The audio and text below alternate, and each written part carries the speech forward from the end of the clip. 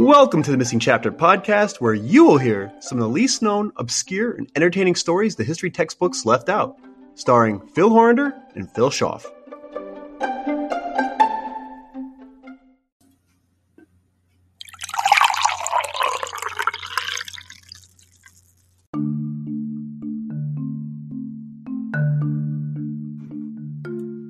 Lyndhurst, New Jersey, formerly known as Kingsland, is a township of about 22,000 people on the Meadowlands. It's what some would consider a nice, ordinary Jersey community. However, what many might not know about Lyndhurst is that it was not only home to about 22,000 people, it housed the Canadian Car and Foundry plant, which would be used as a fairly large munitions factory. And this inconspicuous munitions factory ended up playing a fairly significant role in World War I, but the bigger story is that it became the target of one of the worst acts of foreign sabotage to ever take place in American soil. Find out what happened and who we are to blame for this explosive sabotage on this episode of The Missing Chapter.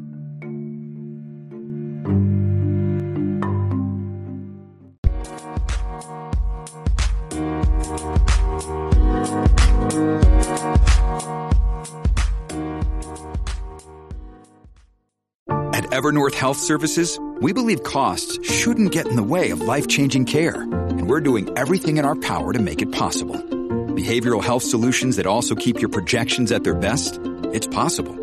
Pharmacy benefits that benefit your bottom line? It's possible. Complex specialty care that cares about your ROI? It's possible. Because we're already doing it. All while saving businesses billions. That's Wonder made possible. Learn more at evernorth.com/wonder. Welcome, everybody, to the Missing Chapter podcast. I'm Phil Schaff here with Phil Hollander. And today, Phil, we are brewing a great cup of coffee here. We got Utica Roasting's Peanut Butter Cup. And let me tell you, once again, they hit the mark. It is spot on peanut butter cup through and through. So, hey, we're really excited for this episode today. But before we get to today's episode, we want to just talk about some of the new things that are coming down the pike here. Yeah, absolutely, Phil. And it is a good cup of coffee. And I hope you're listening to us someplace warm, because where Phil and I are, it's -20 this morning. Yes. So the coffee's definitely doing more than just waking us up. It's also keeping us warm.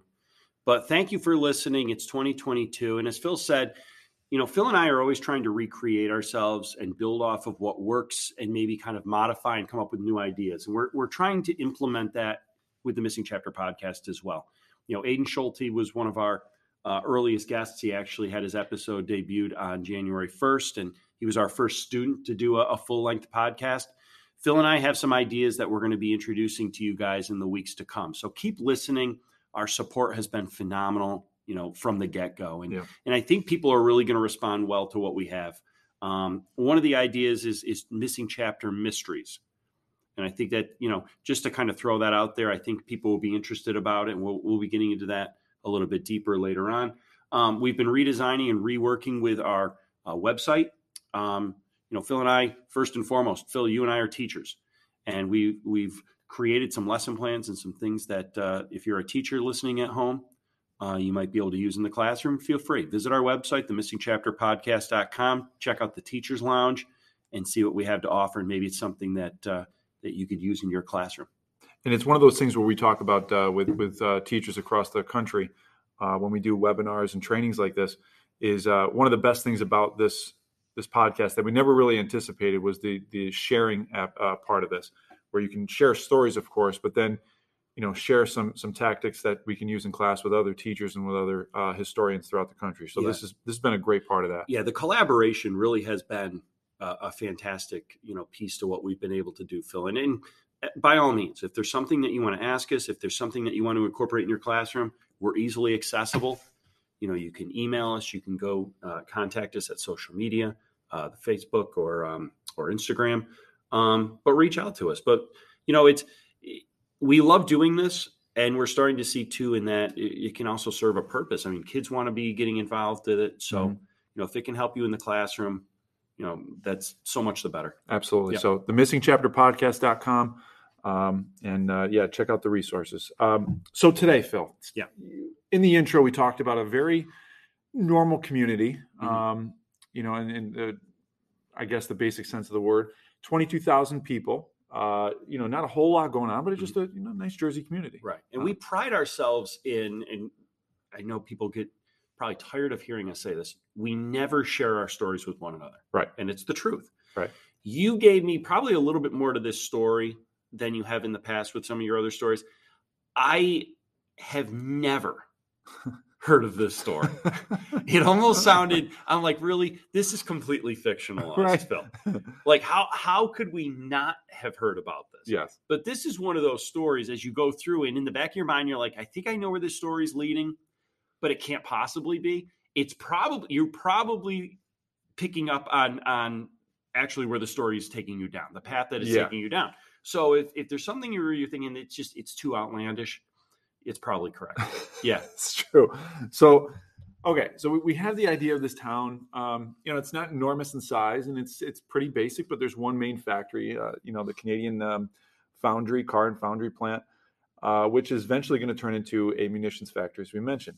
So why do it then? Well, the plant manufactured munitions for export, okay, to some of our greatest allies, Great Britain and Russia at the time. So even though, remember, the U.S. hasn't entered the war yet, okay, in World War I, we're still supplying our allies with vital resources. So, throughout the country, any wartime situation, these factories, put pause on what they're usually doing and create munitions, just like we're doing right now. We stopped some, Ford stopped their manufacturing at the beginning of the pandemic so they could make ventilators, that kind of thing. So it's a wartime production here. But as one can imagine, anytime you have munitions manufacturing, there must be some strict safety protocol, of course. And, not only how to handle and manufacture these munitions, but there's also very redundant safety measures and precautions that employees are trained upon to know what to do, of course, if anything went wrong. Well, January 11th, 1917, let's just say something went wrong. Okay. A man by the name of Theodore Wozniak, and that'll be the focus. He'll be the focus of our episode today. Showed up for his job to work at his workbench, typical day, one of the 48 workbenches available at the factory. Normal Thursday, everything's kind of, running the same thing day in and day out. Wozniak came in and started to clean artillery shells. That was typically his job. Now, it sounds dangerous in and of itself, but the intricate detail here is shocking and, obviously and pretty much ridiculously dangerous as this might sound, is that in order to properly clean the munitions, the process involved, using gasoline-soaked rags. Which, to me, is like the last thing you would want to bring into a munitions factory, right? Let's bring in something that's highly flammable. Yeah, it's a great idea. So I think you see where I'm going here. Well, on the bench in front of each employee was a pan of gasoline and a small rotating machine operated by a belt. Now, immediately as I'm doing research on this, I'm thinking, okay, not only you're bringing gasoline-soaked rags in, now you have a machine with a rotating belt. There's got to be some sort of friction there. I cannot believe this is the process they used. Well, here's the about 4-step cleaning process that would make sure that these ammunitions are clean. So number 1, the shells were dusted with a brush. Okay. 2, a cloth moistened in the pan of gasoline was wrapped around a foot-long piece of wood. The shell was then placed in the rotating machine, and the wood was inserted into the shell as it turned. Number 4, a dry cloth was wrapped around the stick, and the shell was dried in a similar fashion. All right. And I know what you're thinking because I'm thinking the same thing. Gasoline and ammunition don't pair well together. And my gosh, is there any other cleaning agent you could use? Very little room for error. Right. I mean, this is not a job where you're going to have a second where you're daydreaming and not focused on what you're doing. Right. And I'm also thinking about how unhealthy this must be. Oh, that's a great point. Day in and day out, not only being around the materials that go into making ammunition, but now gasoline. Yeah. Like the people who worked in these factories, in many ways, were really, supporting the war by, being under unhealthy work environments. Yeah, 100%. Yeah. And right now, I'm sure the listeners are probably thinking, all right, okay, well, you put 2 and 2 together. There must be some sort of major accident. Well, it's not necessarily an accident. Something took place. This really unfortunate event took place, but let's just say it was no accident. So come to find out, Theodore Wozniak isn't who he says he is. Around 3:40 p.m., a fire broke out in a large pile of rags next to his workbench, and he responded by pouring clear liquid onto the fire. So there was a witness, his boss, by the name of Morris Chester Musson, witnessed this whole process, found it extremely suspicious, of course, to say the least, especially because, as I mentioned earlier, there were very, very clear protocols and precautions to take if anything went wrong. One of those safety precautions stated specifically that all fires, especially in this building, Building 30, were to be extinguished using buckets of sand. You're not just, throwing water on the fire because you don't know, Yep. right? So not only did investigators say later on that Wozniak intentionally set a pile of rags on fire, but his boss, the witness, Morris Musson, saw it take place with his, before his very eyes. And then later on, as we'll talk about, in a written affidavit, Morris said, quote, "Whatever the liquid was, it caused the fire to spread very rapidly. It was my firm conviction from what I saw, and I stated, that the place was set on fire purposely." So it was obvious to Musson that Wozniak was using some sort of, like an accelerant to quickly build the inferno. Sure enough, put two and two together, the fire spread immediately. And before Musson could really do anything to mitigate the spread, multiple fires broke out. Unfortunately, that day, there were some very high winds, and that carried the flames to the rest of the other buildings of the plant. Gunpowder, TNT, and ready for this, an estimated 500,000 artillery shells were stored there. So if you're going to locate a factory that really want to make a booming, this is probably the best one. 500,000 artillery shells being stored there. He chose a good target. Yeah, absolutely. So the fire spreads, as you can imagine, sets off a series of explosions scattered across 40 buildings.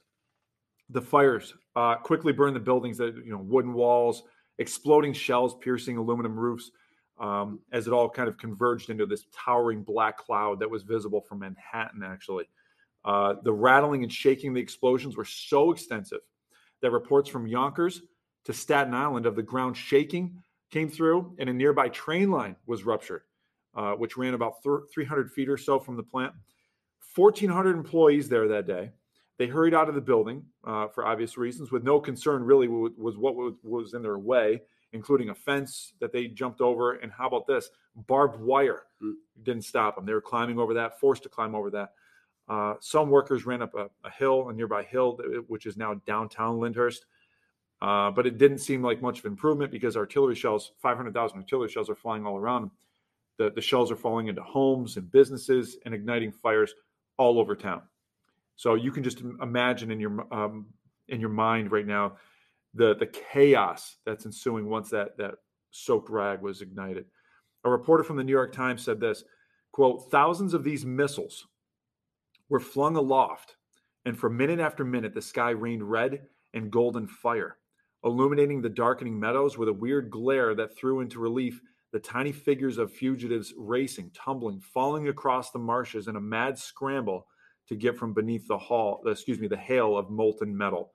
So this just fury. It's like a war zone, right? Really, right.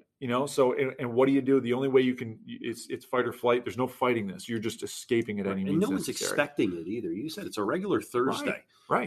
This is a plant. People come to work in. You don't expect a war zone. Yeah. And here's a little bit of a twist here. So there's inmates actually living in a nearby prison, and some hospitals, sanitariums also responded to the explosions, of course. Here's the odd twist, though, to a really terrifying story. There's a lot of people inside the Hudson County Hospital for the Insane. They believed the towering black cloud rising over their heads signaled the beginning of the rapture. So the leaders of the hospital were pretty worried that this would basically amount to a riot. So guess what they did? They threw a party. All right. And you're probably thinking to yourself, whoa, hold on. A party? What's the meaning behind that? Well, if you're in the house of the insane, I guess you got to think like one. Here we go. They rallied the inmates into a big lecture hall, brought in candy, large tubs of ice cream, and explained that the explosions across the river were just fireworks to celebrate the end of the Great War. Well, Phil, they bought it. The lie worked. The residents were calmed, even though fires and explosions raged all night and actually into the morning.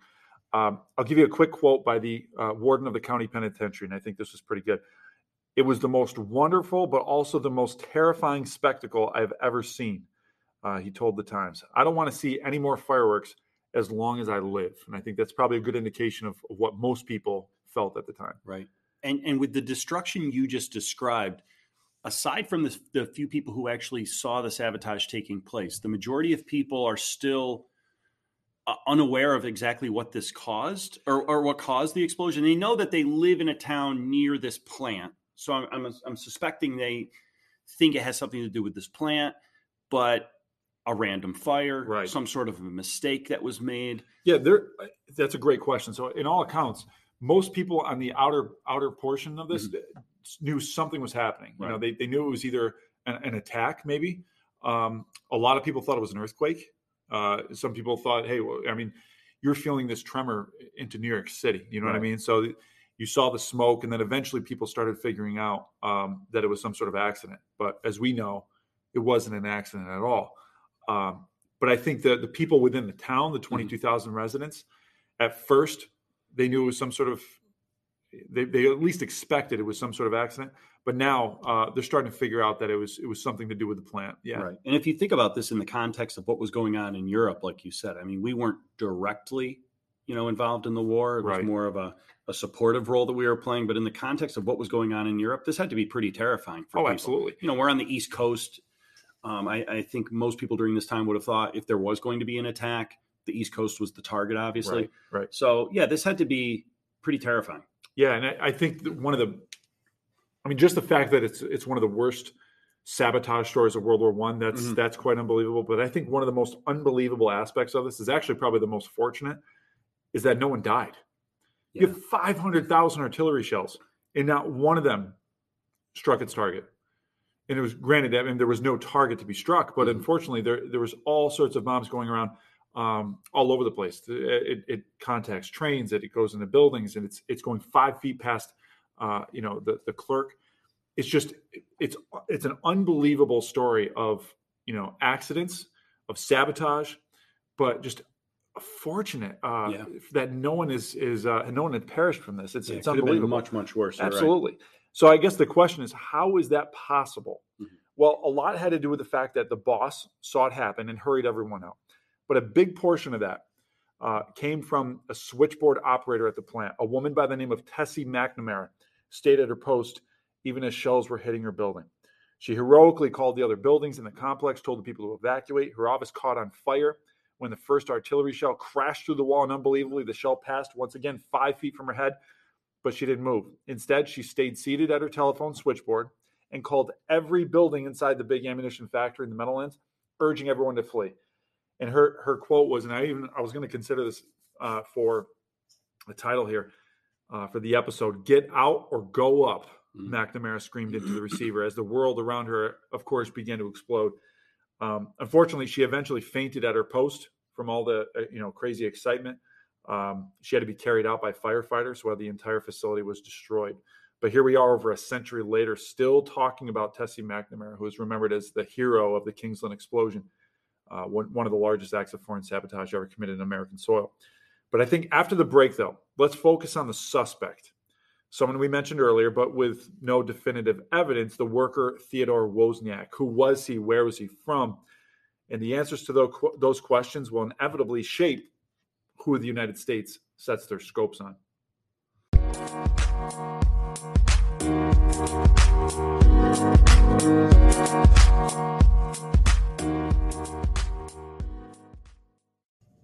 All right, Phil. So I have a lot of questions for you, but as we're sitting here during the break, the thing that kind of struck me with the last story that you mentioned with Tessie McNamara, it was very reminiscent of the John George Phillips story that I did for season 1. The man responsible for the telegraph at the Titanic. Oh, yeah. You stay at your post, you do your job, and in the process, you could, conceivably sacrifice yourself, but you're trying to save other people. So I think that was a great side note to all of that. And the fact that no one died in the destruction that you recounted is remarkable in itself.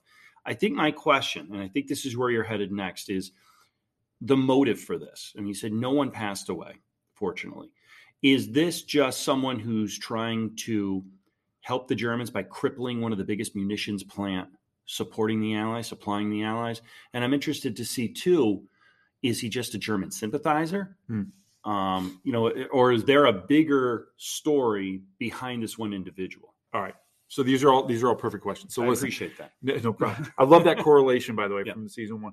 But this guy is definitely funded by the Germans. Okay. Which is amazing. Which is amazing in Yeah. and of itself. So I think the fact that the fortunate part about this, of course, as we mentioned, is that no one died. Yeah. But unfortunately, that's not going to give a lot of, motivation for the United States to declare war just yet. Mm-hmm. So I think that's going to be one of the pieces of the puzzle, but that nobody talks about. Mm-hmm. This is kind of a lot of people talk about the Zimmerman telegram and the Lusitania being the straw that broke the camel's back. Right.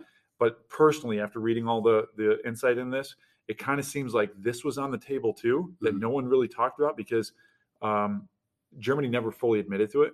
But there's a piece of admission that we're going to talk about in a second. So, and Phil, this is terrorism on American soil. 100%. Yeah. I mean, so if there's anything to push us towards war, the fact that the Germans are having people carry out acts of terrorism, right, in American towns, yes, I think would have convinced the American people that war is the right thing to do. And unfortunately, if a group of people had died, then I think this would have, excuse my terms, but blown up. Yeah. This really would have said, given motivation in the United States, like, hey, we're declaring war now. Right. All these other regions were good enough, but this is the thing that's like, hey, this is the spark, and you would see in a powder keg moment. But this right here, I think, is something that there's so much to this. So let's break this down. Let's kind of dig deep into this. Because remember, in January of 1917, when this took place, World War I was in progress. Mm-hmm. But you remember the United States had not yet entered the war. Okay, the country was still assisting its allies, like you had mentioned, with war supplies. Munitions, including shells, shell cases, shrapnel, powder were shipped from Kingsland from over 100 different factories. And the foundry that they assembled, they assembled munitions for shipments specifically to Russia. Mm. All right, so since it was producing 3 million shells per month, wow, the factory was definitely a worthy objective for Germany. Now, for me, I think it's mind-boggling that a little town in New Jersey would be on Germany's radar. I would love to know, and I haven't found a single resource on this. How the heck did the Germans know about this little town, this little munitions factory? Well, and it's funny you brought that up because I was mentioning to you earlier, how long had this individual been embedded in the United States? I mean, had he been going about this routine and working at this plant for an extended period of time, just buying his time, waiting for this opportunity? And I'd be interested, we'd have to do some research on this. How does this plant's production compare? I mean, was this, even though it was in New Jersey, one of the bigger, ammunition plant in this area? And that's what kind of put a bullseye on it. I don't think it was one of the biggest, but it was certainly because they were funding maybe Russia specifically. Okay. I think that had a little bit to do with it because of Germany's and Russia's relationship. I also think that he had been here for a while. You and I love the movie Salt with Angelina Jolie. Yeah. It's kind of reminiscent of that. Like he's been there. He's kind of infiltrated into the American culture, that kind of thing. And one of the things that any spy is going to be good at is being low key and just going about your business. It's a normal Thursday. No one would ever expect anything. But the fact that the boss was there at the time and noticed because he's so strict in his protocol, I think that was one of the things that really set this off. And that would make sense too. If the Germans had this plan, then you look to somebody, who has been in the United States for a long period of time, but still who feels that loyalty. Right. What better person to carry out this plan? And you know what? There's no better time than now. We could actually look up some of the census records and stuff like that to see how long he was in the United States. We might have to do a follow-up on that because that's something I don't really know. Yeah. So as we start getting into this, I think the Wozniak-Germany relationship is really going to start to come forward. So the Kingsland plant was completely destroyed, of course. After this, the police and federal investigators start to uncover the source of the fire, which we know now is pretty obvious, especially with the boss's eyewitness testimony. It started at Wozniak's workbench in Building 30. So they've certainly confirmed that. And without the eyewitness testimony, it would be confirmed. Right. But this is it's corroborated evidence. It was later revealed that he was on the payroll of a German spy named Friedrich Hinch, who had paid him to set the fire. Okay. All right. So now, not only do you have eyewitness testimony, you have scientific evidence because they've located where the fire started, and now you have a money trail. Okay. All right. So Hinch ran a network of saboteurs along the East Coast, which we would find out decades later. He recruited a German national named Kurt Thummel, who changed his name to Charles Thorne. Hinch instructed Thorne to obtain employment where? At the factory. Thorne was hired as assistant employment manager. In this position, he facilitated the hiring of several operatives sent by Hinch to infiltrate the factory. One of those employees, Theodore Wozniak. Okay? Makes sense. So a lot of things went into this. I mean, Germany really pulled out all the stops to get someone inside. He was also receiving $40 a week from Frederick Hinch. So once again, there's a second money trail. But we now have proof. We didn't then, but now we do. So that may be why no one has really heard of this story before. And this wasn't proof, but it was enough for the United States to pretty much formulate suspicion at the very least of Germany before entrance into World War I. But it wasn't until 1935 that the American government produced proof that the Germans had destroyed and altered evidence establishing its plans for the attacks. And then, in August 1942, FBI agents finally tracked down and arrested Wozniak, who was working as a grocery store clerk and living in Manhattan's Lower East Side. Investigators obtained a written statement by Wozniak in which he finally admitted that he had been paid and trained by German spies. The German government, though, never admitted responsibility for the attacks. But here's the catch. In 1953, it agreed to pay the United States $50 million, or about $455 million in today's dollars, to settle claims for the Kingsland explosion, as well as an earlier attack called the Black Tom explosion in Jersey City, which we might have to do a follow-up because I don't think a lot of people have heard of the Black Tom explosion.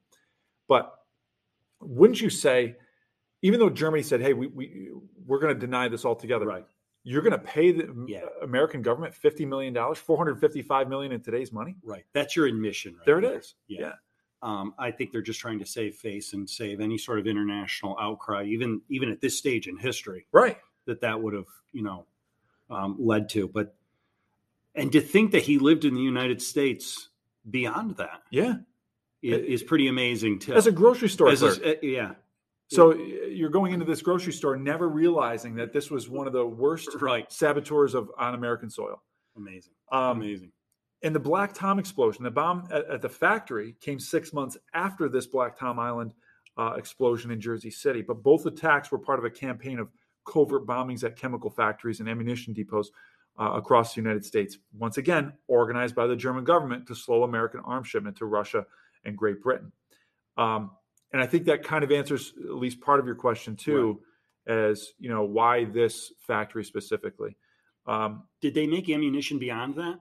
Were they able to recover after the explosion, or did it put them out permanently? I think it put them out permanently. Yeah, it would make sense based on what you described, right? Now, the Germans, this is hilarious. The Germans make their last payment in 1979, specifically for this. So once again, we talk to our students about Germany paying reparations all the time. And I think their last payment was like 2016 or something like that.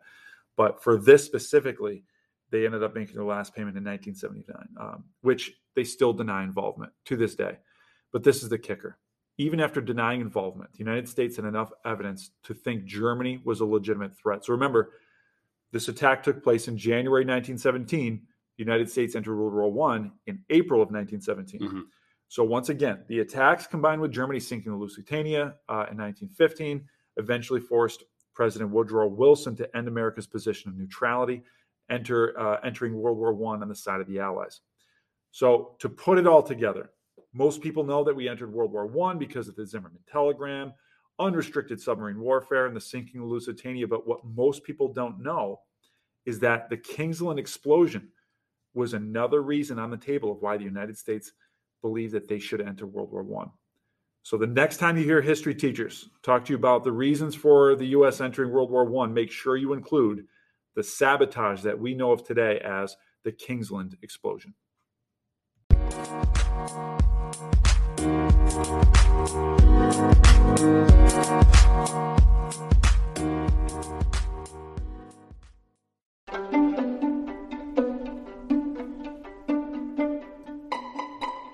Thank you for joining us, and until next time, I'm Phil Horander. And I'm Phil Schaff. Another chapter has been added to the history textbooks.